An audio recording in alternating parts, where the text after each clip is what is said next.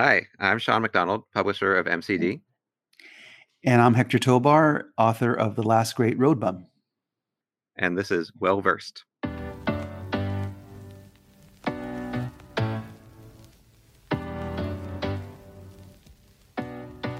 So, Hector, hello. We've been working together for a very long time now, and I was just thinking about how the first book we worked on together was a nonfiction book called Translation Nation, and the New York Times called that book something like Che Guevara's Motorcycle Diaries crossed with Alexis de Tocqueville. And it occurred to me that in some ways is an accurate description of the last great road bum too. That there's the radical politics, there's the road trip quality of the story, and this sort of tour of America and then a kind of explication of the ideals. And I don't know, does that seem right to you? Do you feel like we've come back around to that project, or has that always been the Hector Tobar project? Well, yeah, I really feel now that you mention it, that book really, A Translation Nation, in many ways foreshadows some of the themes and the concerns of this book of The Last Great Road Bum. In Translation Nation, I traveled across the United States, and it was basically me learning my country. I was born an American, carry a U.S. passport, and I sort of learned, in that book how incredibly diverse and interesting the United States is as a country. And this book, The Last Great Road Bum, is about discovering the world, right, through the eyes of Joe Sanderson. Joe Sanderson leaves Urbana, Illinois, and heads off into the world, and discovers, civil wars and revolutions and, beautiful people all over the world. So, and definitely the politics. I was the protagonist of Translation Nation, someone who had been raised by a radical lefty dad. And Joe is from a Republican family, but becomes a radical lefty, through the things that he sees in the world.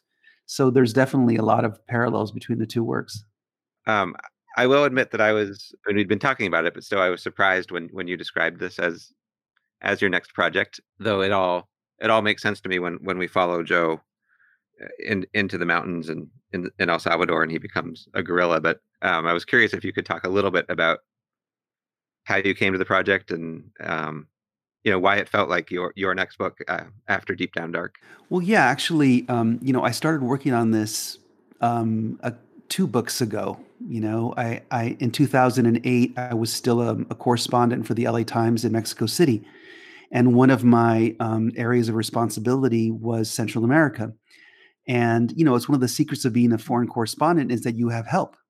And so I had a fixer, an assistant based in San Salvador, who would call me every week with story ideas. And one day he called me and said, "Hey, I went over to the Museum of the Revolution and talked to this guy, Santiago, that was his nom de guerre, the guy who ran the rebel radio station during the El Salvadoran Civil War.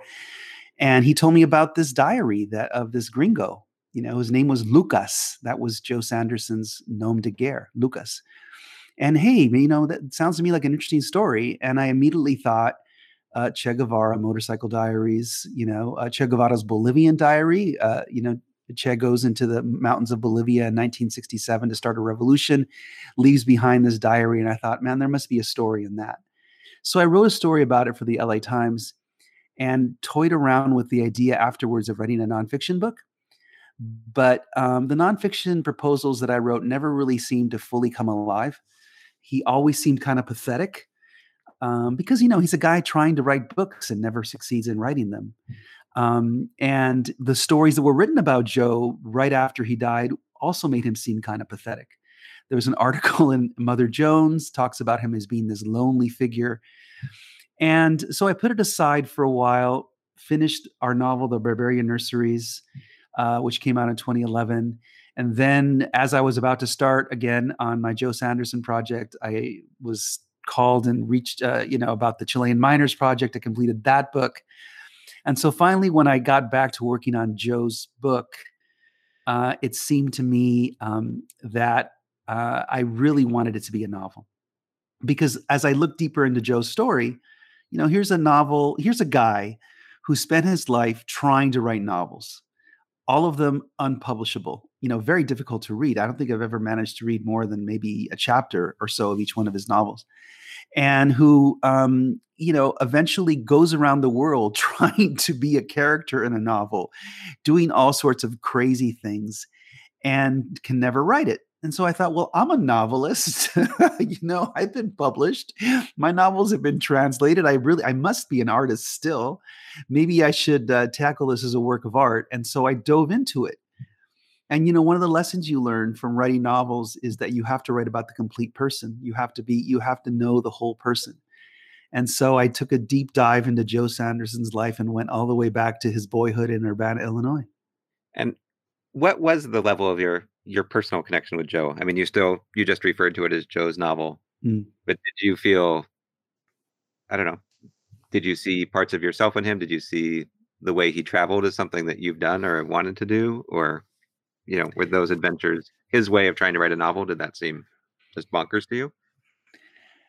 Well, as someone now in his 50s and someone who's written 5 books, yeah, the way he tried to go about writing a novel was bonkers. Um, but I really did identify with him as a 20-year-old. I mean, that's the kind of 20 and 30-year-old I would have been if I was crazy, if I didn't have any inhibitions. I would have been somebody like Joe Sanderson. And maybe if I was also kind of a white boy from a university family who didn't have to worry about the pressure of impressing his immigrant father and immigrant mother and living up to their expectations. So Joe routinely frustrated his parents and frustrated them again and again. And it's really interesting because in the course of the novel, I think I identified with Joe's mom as much as I identified with Joe. And so I really had a lot of fun writing about her own sort of frustrations with her college-age son who drops out of college. But yeah, I think I saw in Joe really the thing I most identified with was his joie de vivre, his just absolutely unflappable sort of, the unflappable way he approached traveling to all these crazy places. And also his sort of sense of humor. I really, really enjoyed his sense of humor. And if you notice in the book, the wry sense of humor of his letters, which, to me, it's this incredible cache of letters, is really, I'm doing my best to sort of keep up with him. We're kind of riffing off of each other.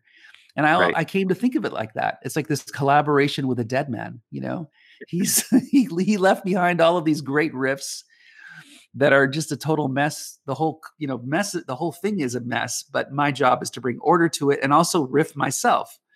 So I like that we were riffing together, as human beings and as observers of the craziness of society. And are you well-versed in, the likes of Kerouac and the sort of great road novels that everyone refers to? Or is that something you came to now? Well, I read On the Road again as I was writing this book, and I had to make sure that I read On the Road, and it was a really lovely work, Kerouac's book. Although I did read, Truman Capote referring to it as that's not writing, it's typing, right? And so there's a kind of rough quality. But to me, it feels really like a documentary work, which, jives a lot with the Last Great Road Bum and Joe's project. The thing too about On the Road is how much is hidden. There's a whole homosexual love story going on in there between two of the characters that's completely closeted. And so, Joe's book is written in the here and now. We live in this time when, all of these barriers have been broken. We live in a time when, feminism has really changed the way we think about our relationships, but also about art and literature, right? And so that was part of the challenge of it. It's like, it would have been a boring book if I had tried to write it a little bit just completely from Joe's perspective. So how can I step out? How can I be the women that Joe fell in love with? How can I be his mother? How can I be those third world peoples, that he met? I have to be them. I have to be them, which is something that Kerouac didn't do. Kerouac meets, for example, and on the road, he meets this Mexican woman in California, Mexican American woman, and has an affair with her. And then she leaves the book. We don't really know much about her. She sort of is a very, very shallow, it's a shallow portrait of her in the book. In the years since, actually, a California writer did actually write a novel from her perspective. And so, the world has changed. So that was part of that. That was a big part of it. Although, those books are just this powerful American tradition. The other book that for me, the greatest road book is, Huckleberry Finn.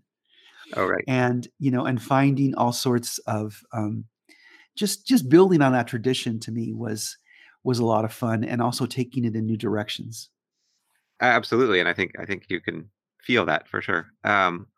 What was it a complicated decision for you to write this book about Joe Sanderson, white guy?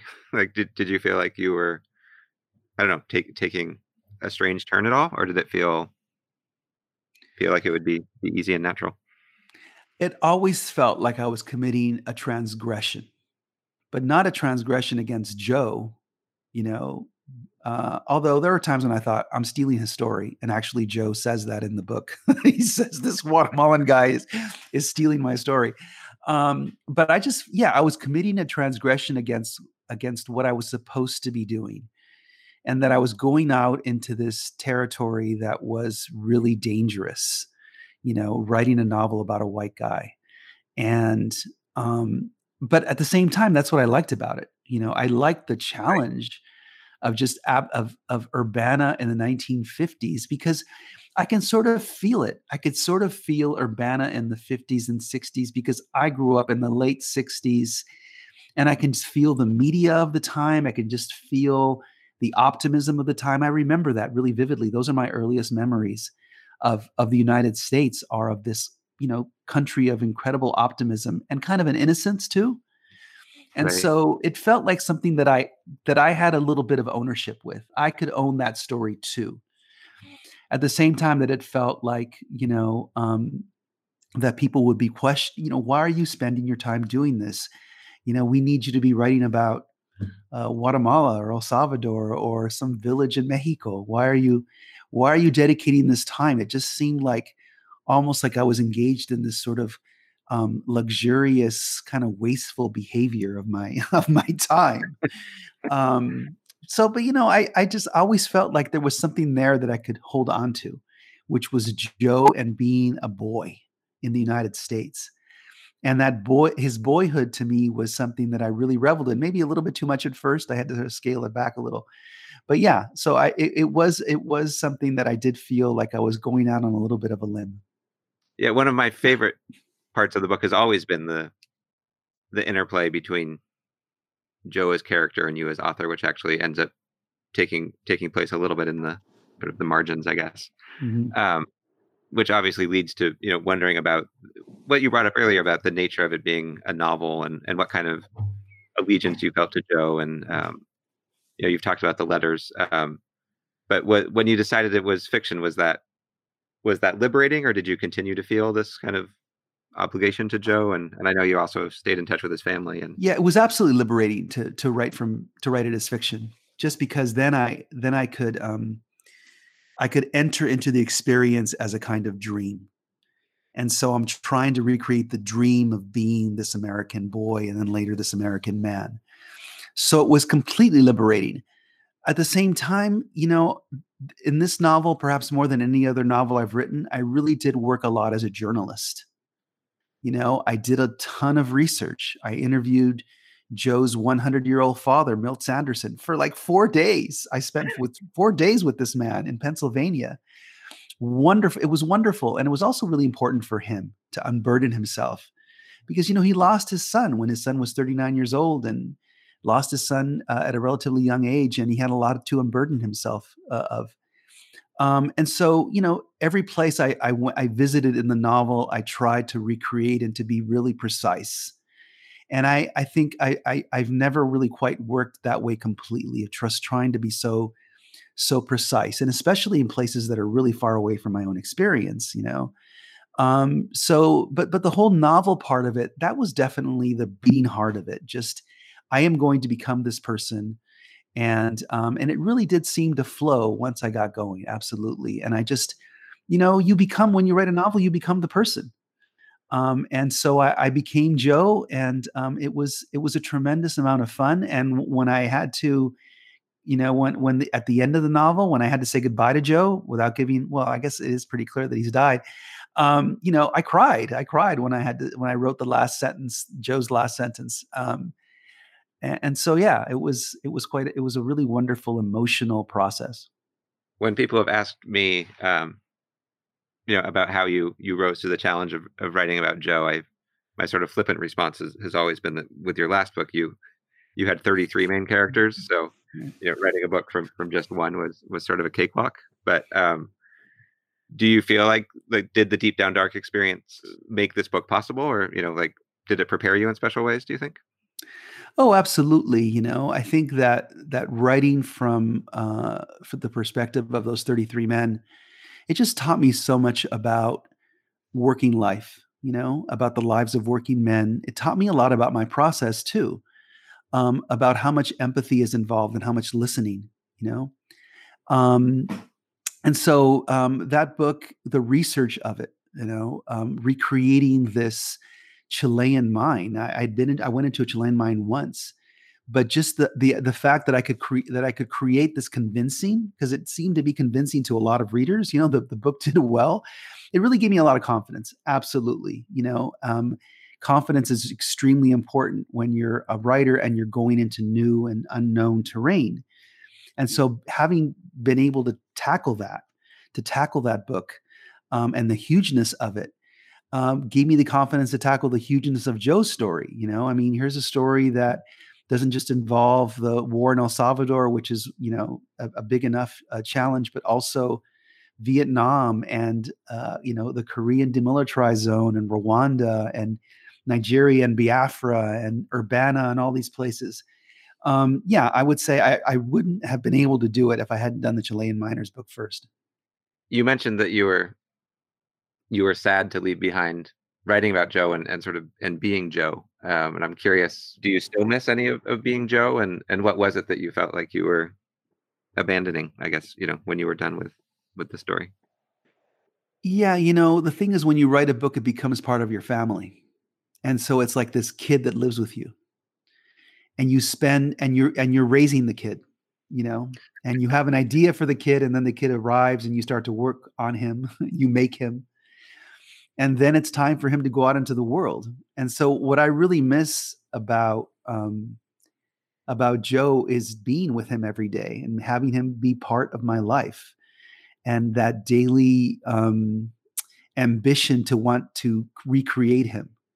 It's a place that you go and you spend, our lives are finite. And I spent a chunk of it, uh, being Joe Sanderson, getting up at 5 o'clock in the morning, trying to fit him into my crazy life.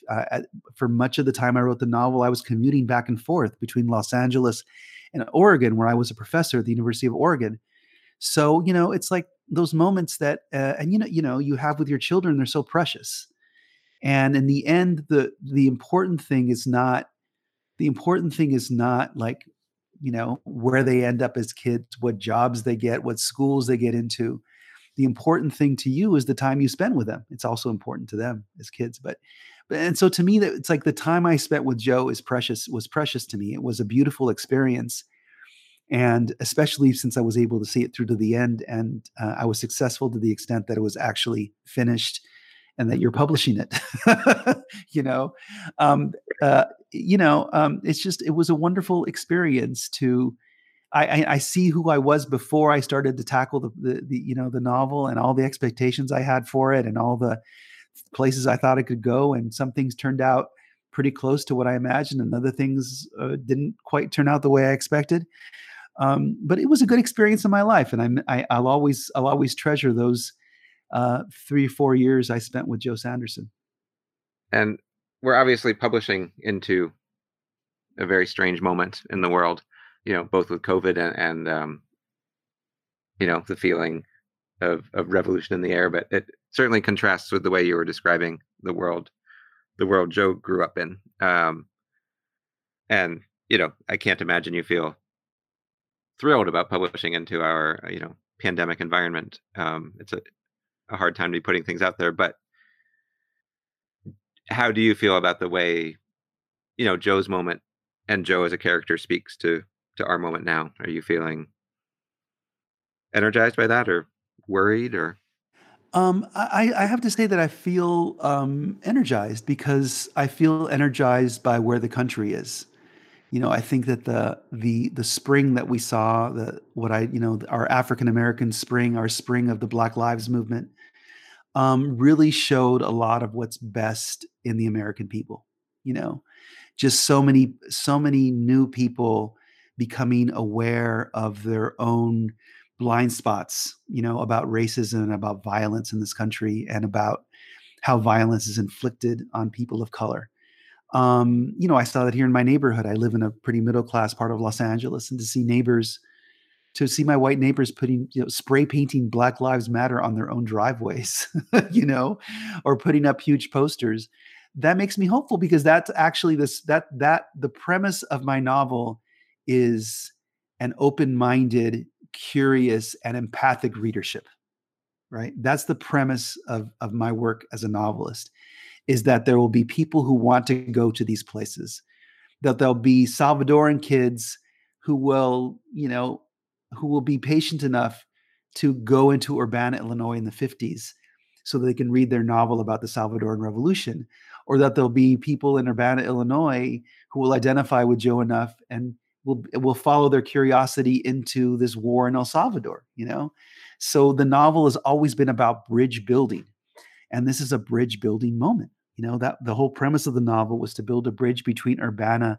and Morazan province in El Salvador. And so I'm hopeful. We've all been thrust into this period of reflection. We've been forced to think about our family relationships. We've been thrown in with family in confined spaces, many of us, and for most of us, it apart from the economics of the situation, I think a lot of us are discovering, these really just beautiful relationships that we have. And realizing that we've been handed a time where we can cultivate them a little bit more than we would have otherwise. So I'm hopeful because I think America has been accidentally thrust into this moment of reflection and empathy. And what else could a novelist want? Besides millions of people who want to learn about the lives of others.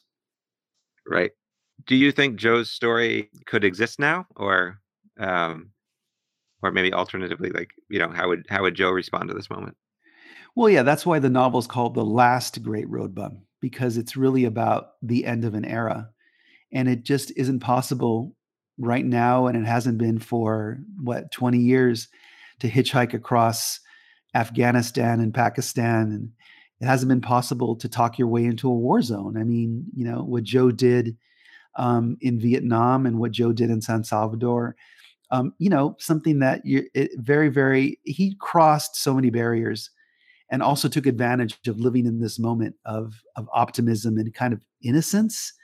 A lot of this book, when I was writing it, felt to me a lot like an international version of Catch Me If You Can, right? The Leonardo DiCaprio Spielberg movie, right? Based on the con man who talks his way into all these crazy places. And a lot of what that movie is about how open-minded people were in the 1960s in the United States, and how easily they could be sort of fooled by this teenage con man. And Joe lived in that kind of world too. He lived in a place in a time when people looked at blonde-haired, blue-eyed guys from the Midwest and thought, "Wow, what a cool guy," and gave and opened their homes, right? And that world is has changed. That world isn't around anymore. You just can't travel so much as you used to. You can't embark on these kinds of adventures. We're all too much aware of the dangers, and I put that line in the novel. I said that in one of the footnotes, Joe remarks how young people today, they know how dangerous the world is. They've seen these bloody images on their television over and over again. Whereas, in that time, people still had a little bit of blinders on about what was going on in the rest of the world. Have you talked to to your kids about Joe? Do they have a take on Joe? Um, well, when you write a novel, your family basically is along for the ride.